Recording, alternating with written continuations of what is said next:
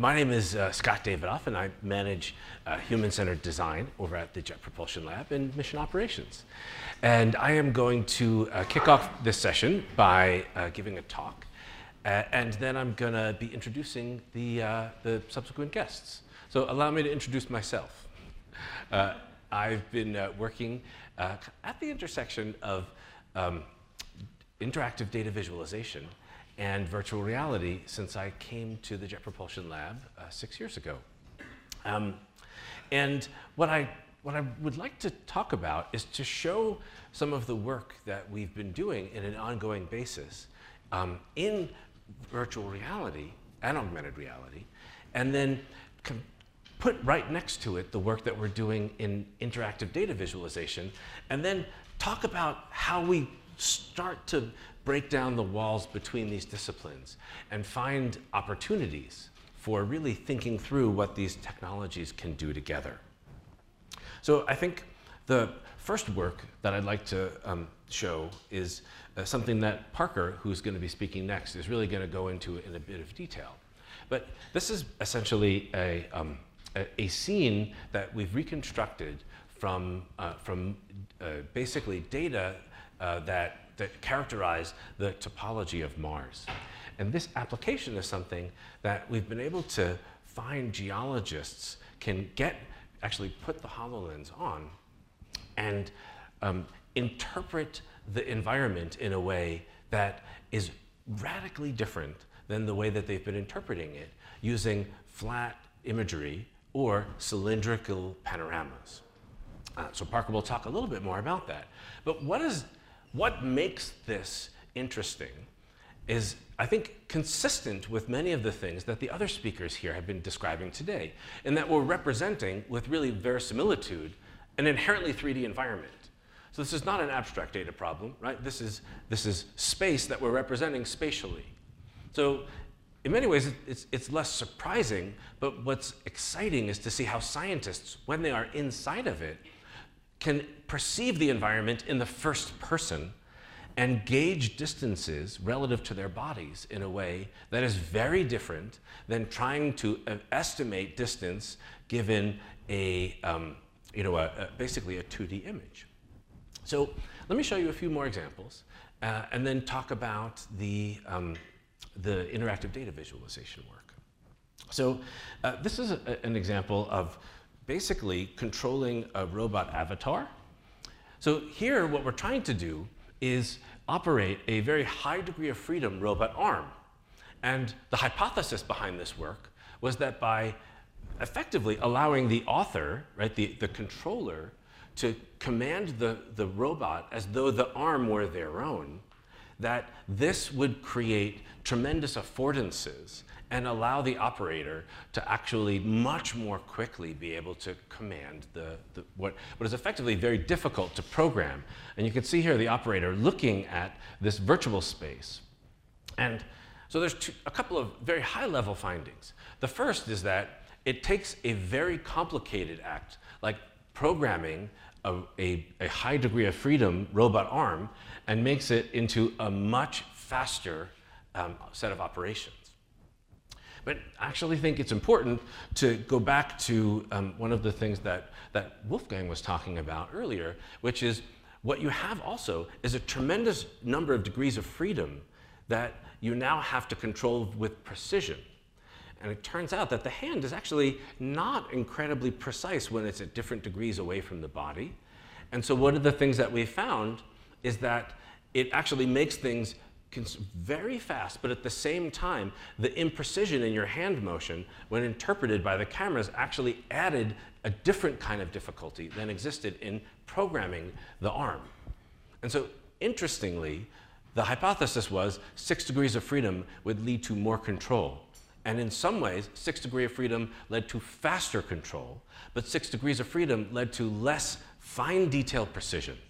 And I think that's a very important takeaway as we try to hypothesize how might we extend immersive environments to provide support for scientists and engineers trying to solve other complex problems. One more example from virtual reality. this is an application that was also developed in collaboration with my group, the Jet Propulsion Lab. What you're seeing here is a capture of a device that allows a team of mechanical engineers to stand around a virtual model. So this is effectively a kind of CAD visualizer. So what's interesting about this? Again, you have a very inherently 3D task that teams can now look at together. So one of the things that were interesting and surprising about this were that one of the things that teams have really never been able to do very early in the design process was actually stand around a virtual model together. And what you see here is this is not one person, which is actually the interaction metaphor of many CAD applications, right? It's one person at one screen. But it takes a village to build a spacecraft. And I think what you're seeing here is the team being able to stand around and judge relative size in a way that they've never been able to before. And so I think one of the big takeaways is that virtual reality, or augmented reality in this case, really gave people the ability to communicate around technical concepts and accomplish a technical agenda in a way that was considerably difficult before. I think this is very consistent with George and Chiro's early work in the virtual observatory, where you had scientists getting to meet and you created this imagined virtual space that they could actually collaborate in. So what are the things that these ideas have in common? Well, first of all, I think what we were tending to do was show that they could visualize extreme environments that are otherwise quite difficult for us to actually be able to visit. So Mars is a great example, but other things are undersea, volcanic vents. Basically, when many of the objects that our physical scientists tend to study. So I feel like it's a good fit in that way. And whenever you need to represent some main elements of this world that have a consistent verisimilitude. So in other words, Mars has a spatial orientation and you want to talk about a spatial orientation. And it created this ability to collaborate in ways, but also a shared reference frame. So what are the things that made it difficult? Well, you have this 6 degree of freedom selection, of course, which has this imprecision. Then you have occlusion, right? So that data points that a small data point could easily be blocked by a large one. And then similarly, perspective, that when an object is far, it's hard to tell how far, if it's large and close and far away, or small and closer. Those are things that are difficult. Now, something that Doug pointed out was this idea that I would describe comes from the visualization research as like this focus plus context, or the idea of different kind of workspaces. So it's, I think, very interesting to think about the challenges of what this means by being able to see data at different scales at the same time. And this is one of the essential challenges to be able to do effective analytics work in a very detailed way. So for example, if you're looking at earth science data, I think there are many examples of creating a virtual reality globe, and that's one level of vision, but to actually be able to do analysis operations on a model requires that you also be able to look at different kinds of parameterization. So how do we resolve this? And then one other thing is this idea of, what I want to talk about, the analytics ecosystem. This is one other thing that I feel like I've heard a couple of different perspectives on, I think is really interesting. So to some extent, certainly virtual reality creates a strong barrier between being in it and not being in it. And a lot of these scientific analyses happen with other people or in offices, and there's a pretty finite limit to the amount of analytic horsepower that we're able to put into any one of these applications. So when we create these special applications that allow you to, for example, to view data in a particular kind of way, that's a very small piece of the actual workflow that a scientist needs to do. So if a scientist wants to see the model, and then they need to adjust the parameters, and then often they'll want to go in and program, and then they'll want to see the changes of their model, and they'll want to go back. So there's an analytic loop that is actually supported differently by an ecosystem of tools. And so very often, these tools that we create will be very special purpose. And this is one of the just inherent barriers to actually allowing people to be able to accomplish meaningful work. And I think there are very good reasons to try to say, let's not make the analytic, tool to rule them all. But there's also good reasons to realize that every barrier we create where someone's going to take off the headset and move into another environment is going to create an opportunity for them to not use the tool. So it's a very interesting challenge that I think we have to think about how to face. Let me show you very quickly some examples of some analytics applications, and then start to think about how we might merge analytics and visualization. So here is a project that I worked on with the JPL rover planner team and some colleagues, including Santiago, who's here in the audience at Caltech. So this idea was to create a tool that would allow rover drivers to understand how to pilot a rover on another planet. And there are these essential physical hazards to piloting a rover safely, and a very high cost of driving it off a cliff, for example. And so what we decided to do was find a way to, designing the path for the rover is also a fairly expensive operation. And it's the kind of thing that is done by programming. And so what we hypothesized is by creating a tool that allowed the rover drivers to effectively come up with lightweight ways to evaluate the safety of different paths. And so we came up with this is just something to show how we're including some of the variables that they evaluate, like pitch and roll. And so we came up with a number of different encodings. But let me jump to the tool.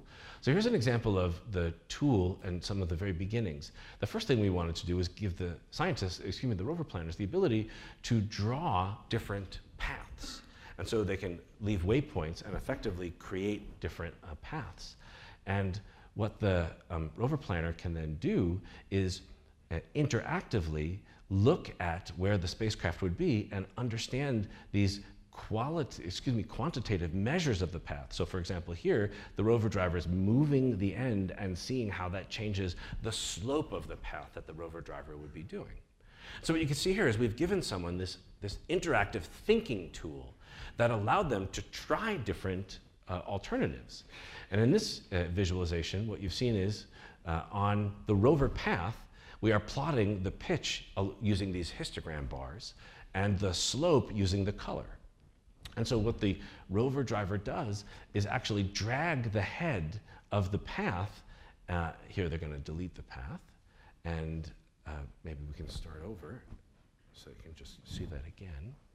So what they'll do is drag the path and see how the variables change dynamically.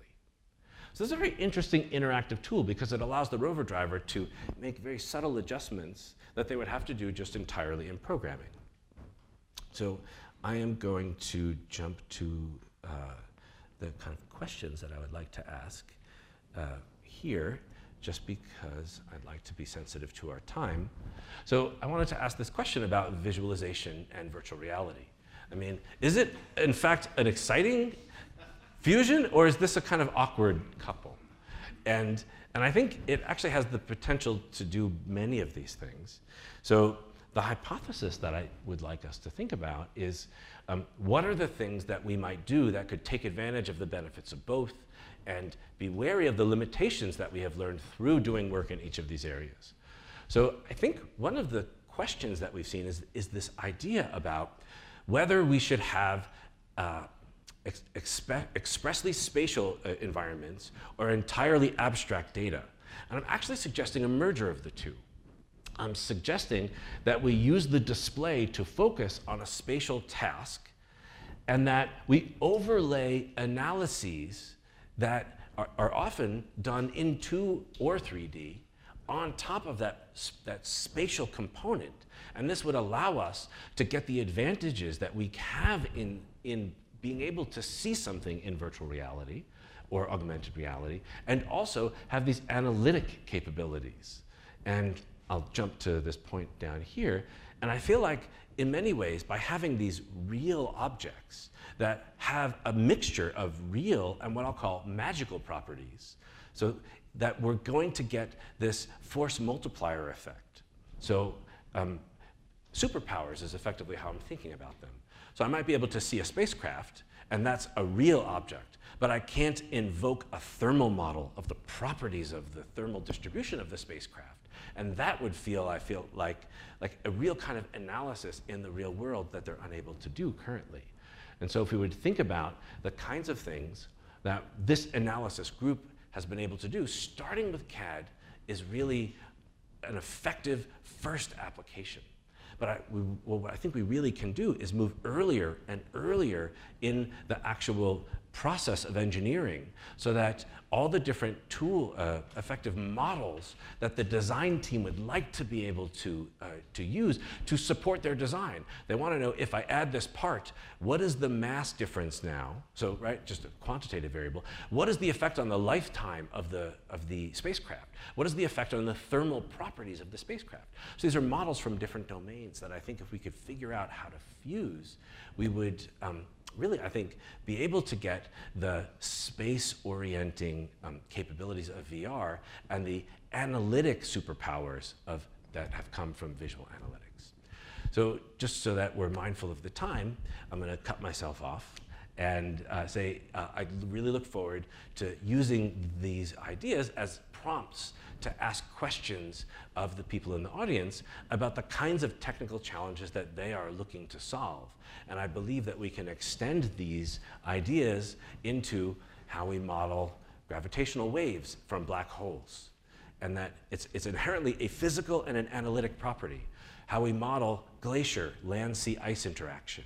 Right? It's a physical and analytic property. There are models, and we want to understand and measure where model residuals are imperfect, and use the physical space to allow us to gain insights that 2D analytics make harder for us to extrapolate, effectively taking advantage of our spatial perception and the analytic powers of visual analytics.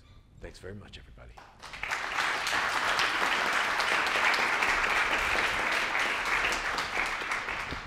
So do we have a moment for questions, George? Or? Okay. Yes, thank you. Nice presentation, Scott. Just one question regarding the superpowers. Okay. How do you think, or how do you see programming in augmented reality? Because one of the problems I think that in hard science that we have is actually that we interact with software usually. Yes. So how do you see this machine learning assisted programming or something like that? Okay. So there's, I think, a few questions that are kind of embedded in that one question. And I actually think Parker can really talk to some of these ideas earlier in his talk. But for example, one of the early instances of the on-site tool that Parker is going to show actually included a Martian landscape and cut out the display. So if you were looking at your display, you could effectively use it as you normally would. And so this would allow the scientist to both be able to get first-person experience, and then if they wanted to change an aspect in the model, actually be able to use a desktop a continuous version of the application. And so they could actually have a mouse in the environment, click on a place in the environment, save that point to their desktop, and then run an analysis to maybe see the source imagery, for example. So now, just maybe what we can do is take the question about machine learning and a little bit more sophisticated interaction offline. But anyway, thank you very much, everybody.